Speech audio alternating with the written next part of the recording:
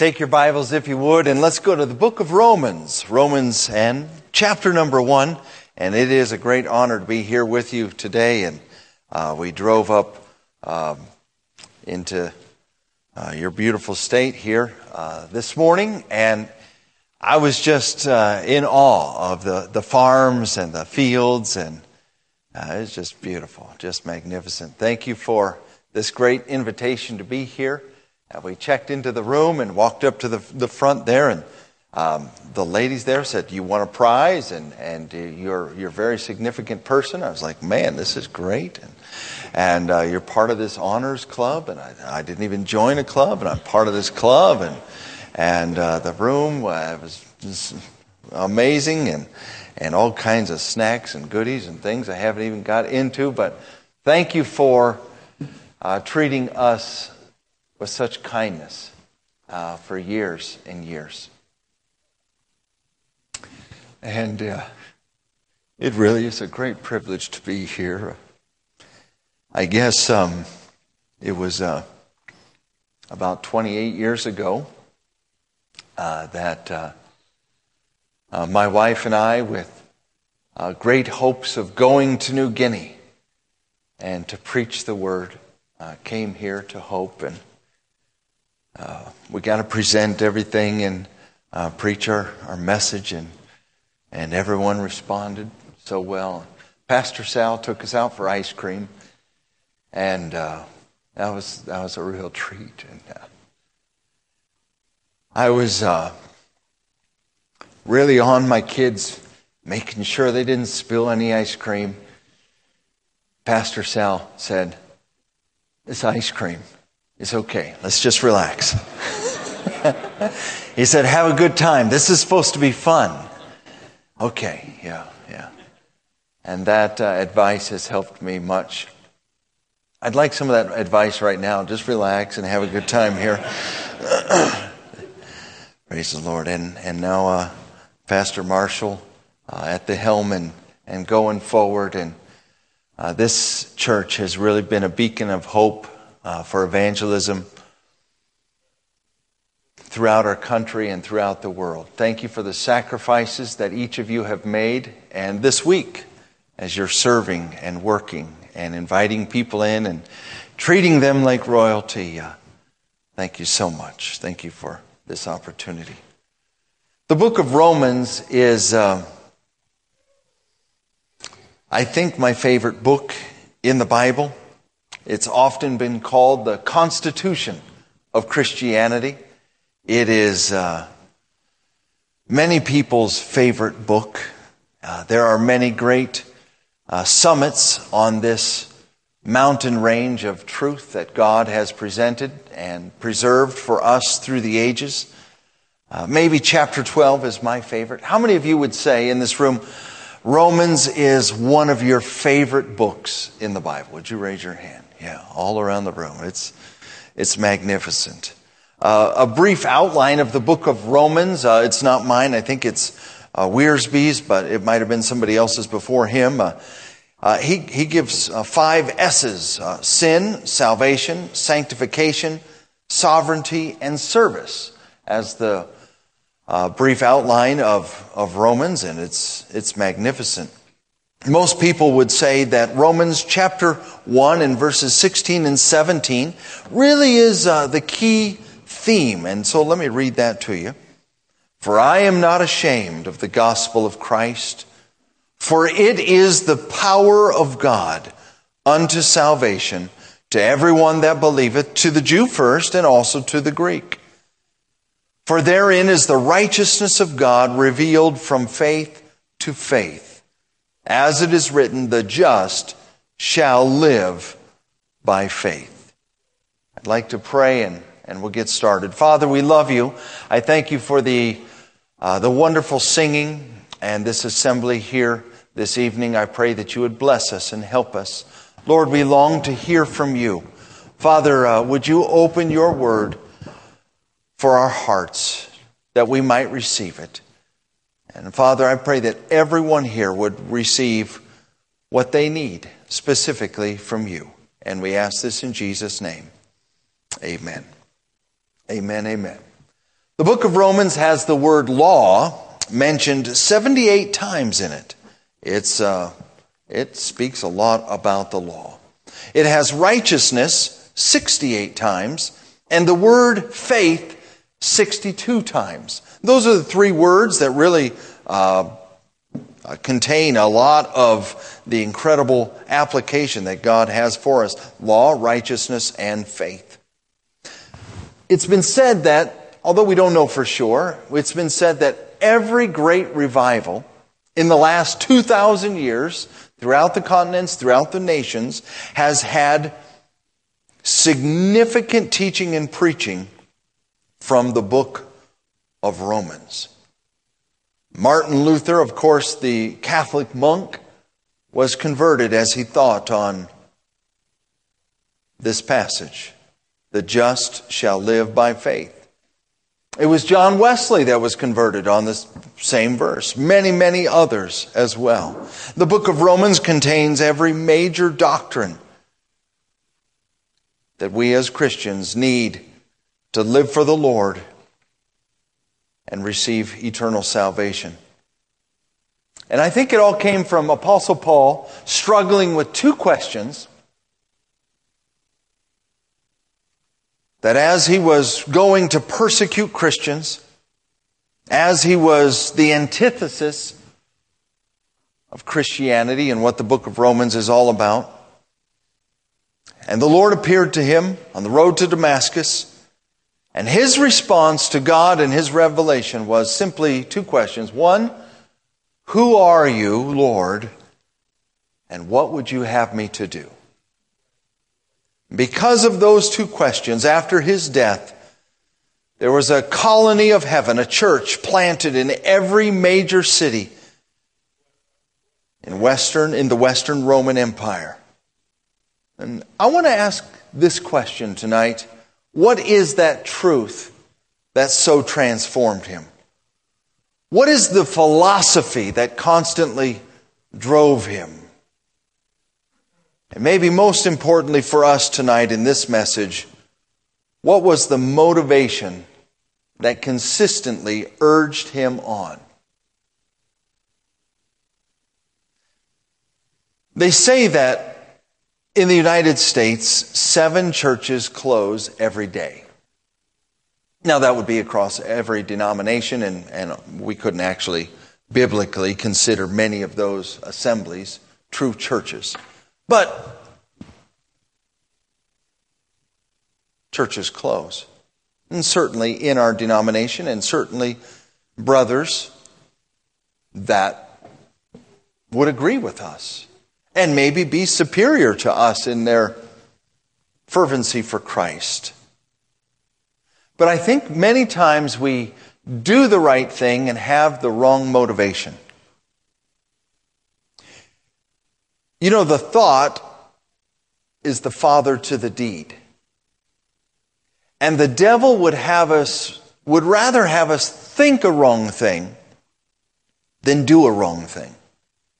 I'm not saying doing wrong things is right. Doing wrong things is wrong. But when you think something wrong, you open Pandora's box. And that is what is happening in our generation. Apostle Paul gives 3 things that show us his motivation. And this motivation, if we can have the Holy Spirit of God impress it upon our hearts, we can have consistency. We can have the power of God. We can have the Holy Spirit of God working in our hearts. We won't be swept aside. And bitterness won't emboss itself in our hearts. You know what they are.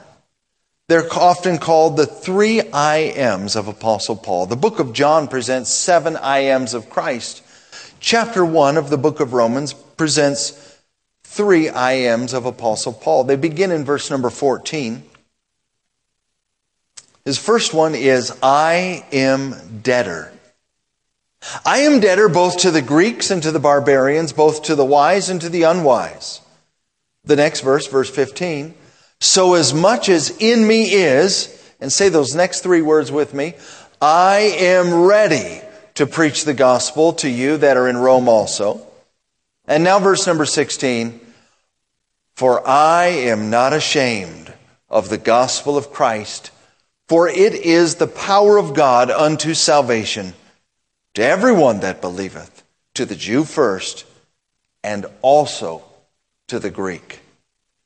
I just want to give a simple message here tonight for the next couple minutes about those three I ams. Number one, I am debtor.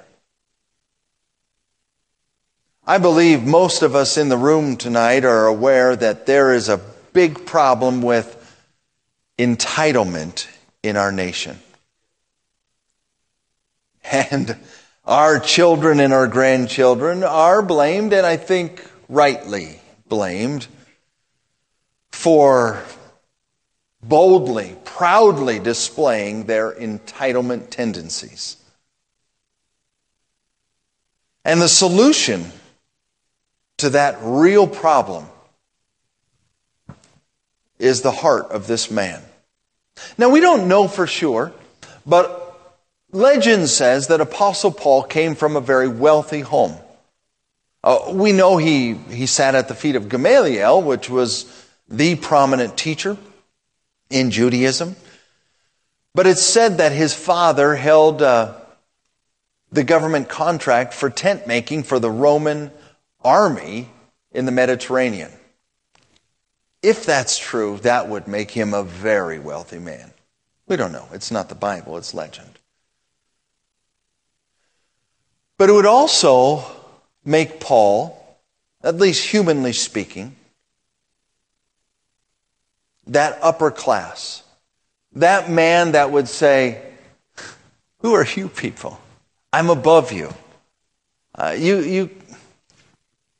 You couldn't understand who I am and what I deal with and where I'm at. Now, most of those people today live in D.C., right around me. I've met them.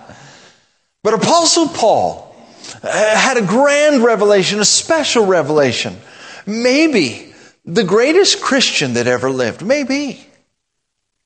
God showed him so much. But his attitude was, I am debtor.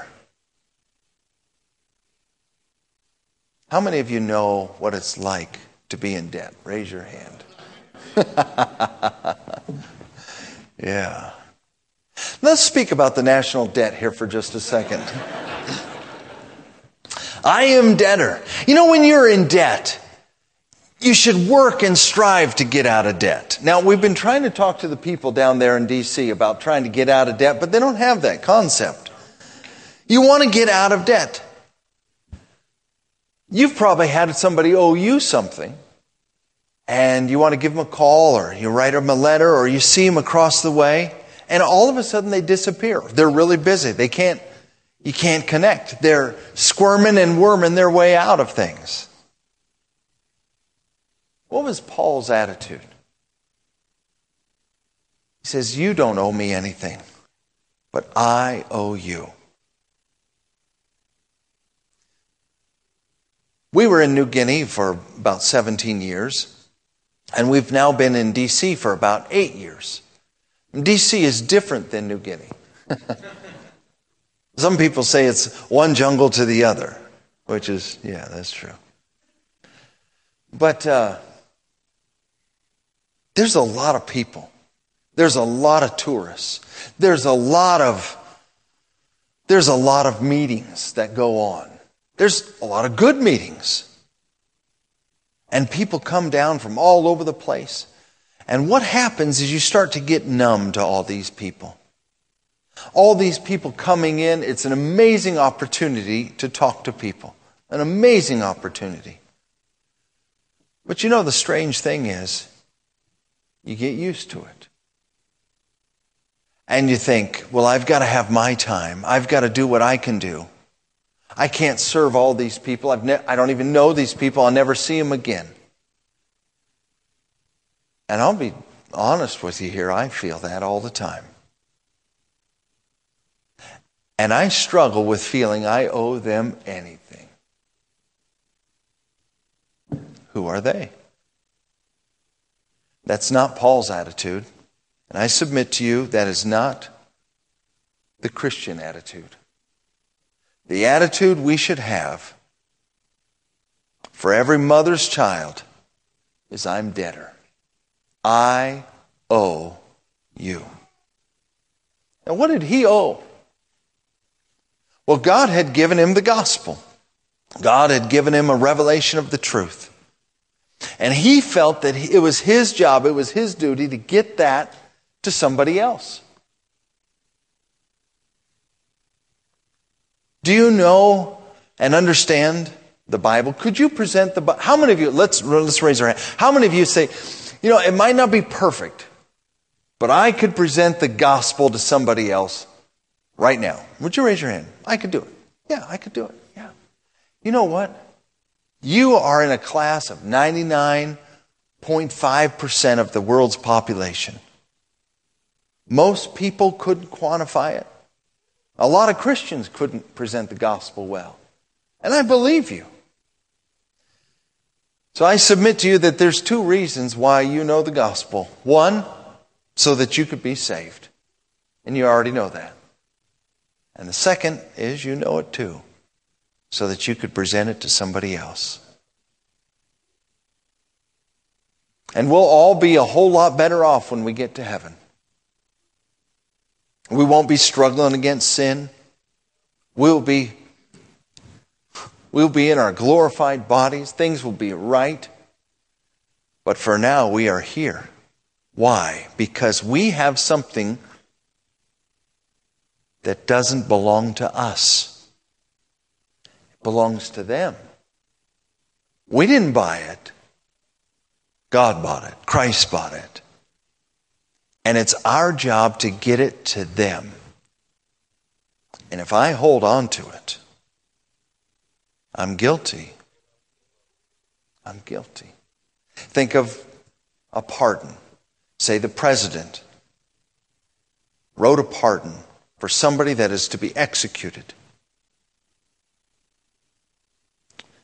And that pardon was handed to you. And you took that pardon. And you've got it. And you need to get it to that person. But they're not going to be executed till next week. So, I've got a few extra days. I could go to the mall. I could go visit my friends. I could go do this. I could lay around the house. Because I've got time. And that's what we're doing. You have the answer. You have something that belongs to somebody else, and it's the gospel of Jesus Christ. And I have mine, and they don't have theirs. And we are the ambassador of the Lord Jesus Christ. And so Paul says, I am debtor. To put it in different words, Apostle Paul was faithful in his obligation. I don't like to feel obligated. I don't like to feel indebted. I would rather do without. If somebody's given me something and I feel it's kind of got a little hook on it, I'll backpedal. I don't want that. Apostle Paul was faithful in his obligation. You know why I don't witness more? And probably why you don't witness more? Because we don't want to feel like a debtor. We don't want to feel or be faithful in our obligation. Yet we do sing, "Here, Lord, I give myself away. 'Tis all that I can do. I'm a debtor. I've given myself away." We do sing, "Jesus paid it all. All to him I owe." One of my favorite songs, "Love so amazing, so divine, demands," and say it with me, "my life, my soul, my all. I'm a debtor. I'm a debtor." Salvation is by grace. Now, don't get this confused. We're not trying to earn eternal life or salvation. Salvation is by grace. But oh, to grace, how great a what? Debtor daily I'm constrained to be. Someone said this, I cannot work my soul to save. That work my Lord has done. But I will work like any slave for the love of God's dear Son. Can I say that? Can you say that?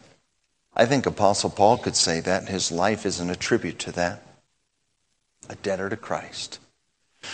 Now, we're in Romans chapter number 1. Paul says, and he's setting the stage for this magnificent, magnificent book. And to say that Paul is setting this is a great inferiority. That's not true. This is the Lord. But the Lord is using Apostle Paul. And so we see there in verse number 14, I'm debtor. But now in verse number 15, so as much as in me is, and what's the next three words? I am ready. I'm ready.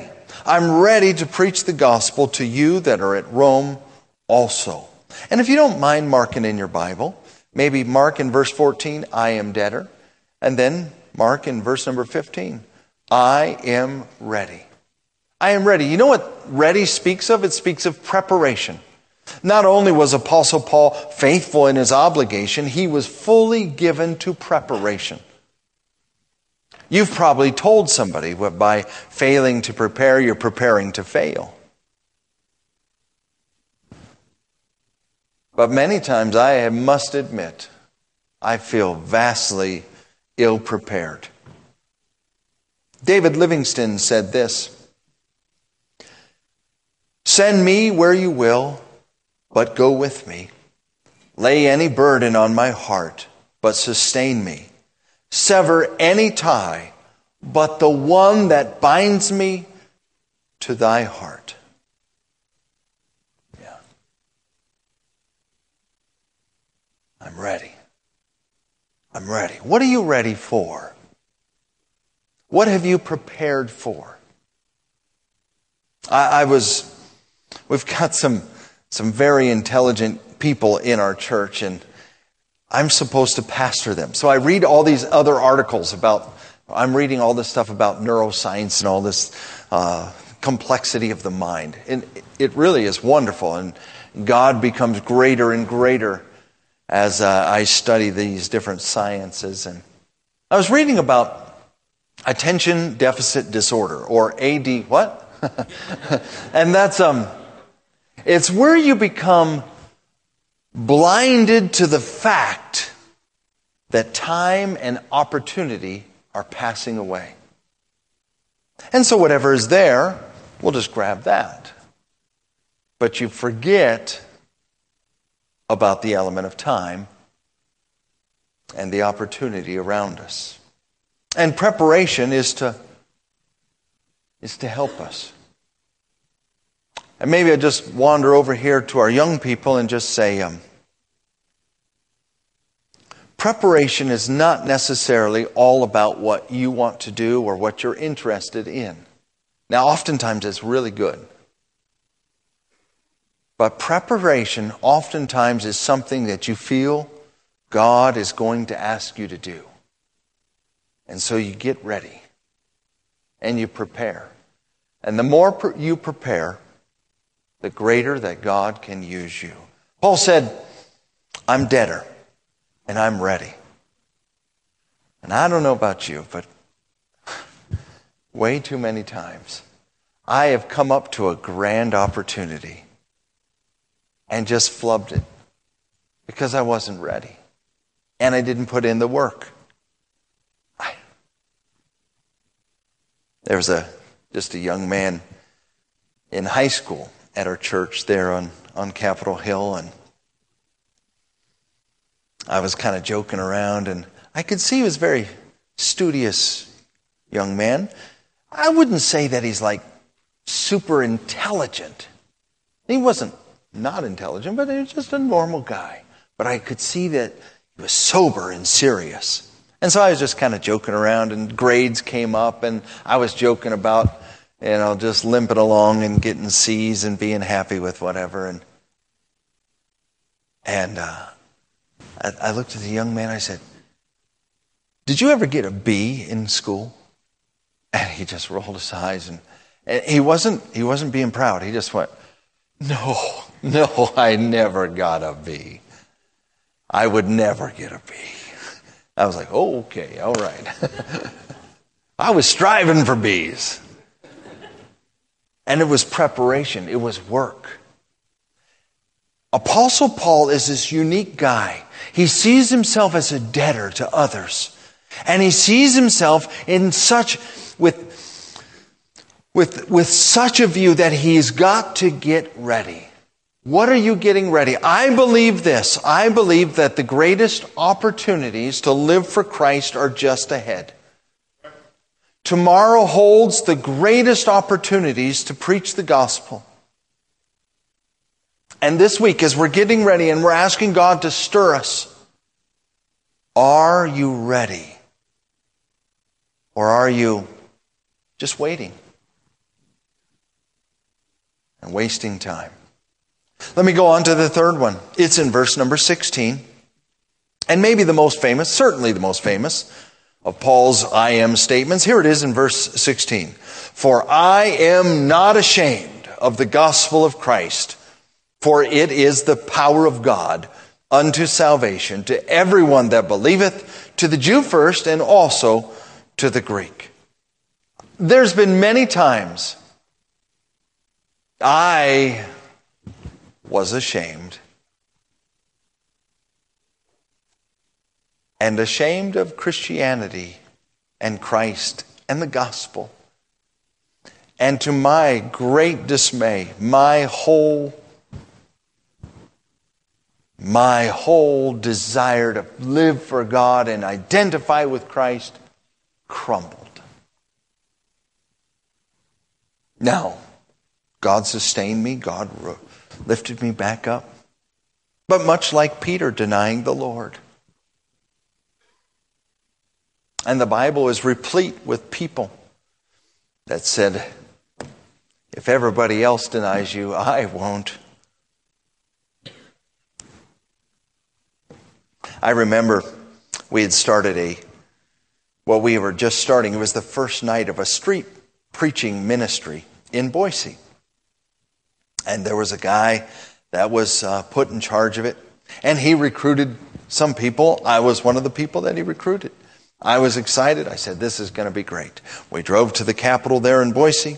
We parked the car. He had some signs. He had a little megaphone. We're getting the stuff out. He handed me a sign. I'm holding the sign. And all of a sudden, the awareness of this situation overwhelmed me. And I remember just melting into the asphalt that day. Wow. I've been ashamed. And I think at this altar, I've prayed and said, oh God, I want to identify with you. I want to have something to give. I want to make a difference. Lord, help me. But I think you can't just go straight to confidence. I'm a debtor. I'm ready. I am not ashamed. Apostle Paul is fearless to his opposition. Faithful in your obligation, fully given to preparation, which leads to that fearless attitude to opposition. It was David that said to Goliath, look, I've already taken care of a lion and a bear, and you're next, big guy. And you've got some Goliaths ahead of you. Isaac Watts wrote, must I be carried to the skies on flowery beds of ease, while others bled to win the prize and sail through bloody seas? And God has something for you. And it's not hard. It's impossible. And God gives impossible assignments because He wants to go with you. And God doesn't just want to deliver you from trouble. He wants to get into trouble with you. He is a very present help in trouble. He's there. If He's there with you in trouble, That means he hasn't gotten you out of it. And I'm wondering, just as we're starting off as the first message, and I'm done right here, would you be willing to accept an impossible task from the Lord? Would you be able to say with confidence, I am fearless in opposition? Wow. No. Well, then we need to go back to one.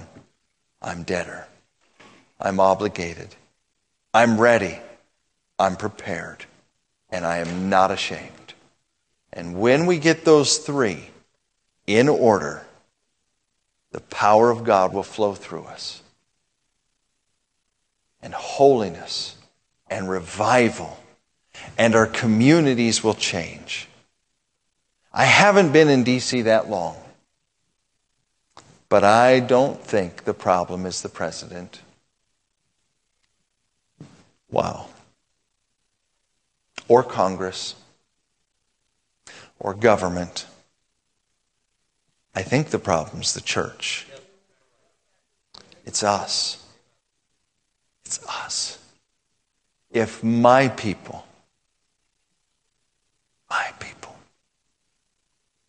let's stand to our feet.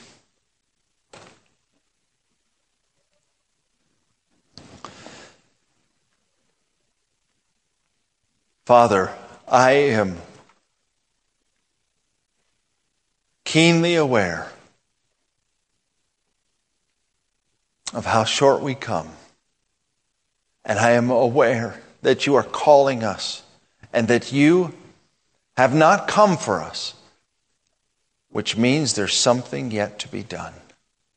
Lord, would you stir our hearts, even right now, as we start this meeting, that we might live for you, that we might go forward by faith, that we would not have the world owes me entitlement attitude, but humility. That I owe these people, and I'm preparing, and I am not ashamed. Lord, bless us and help us in Jesus' name. Amen.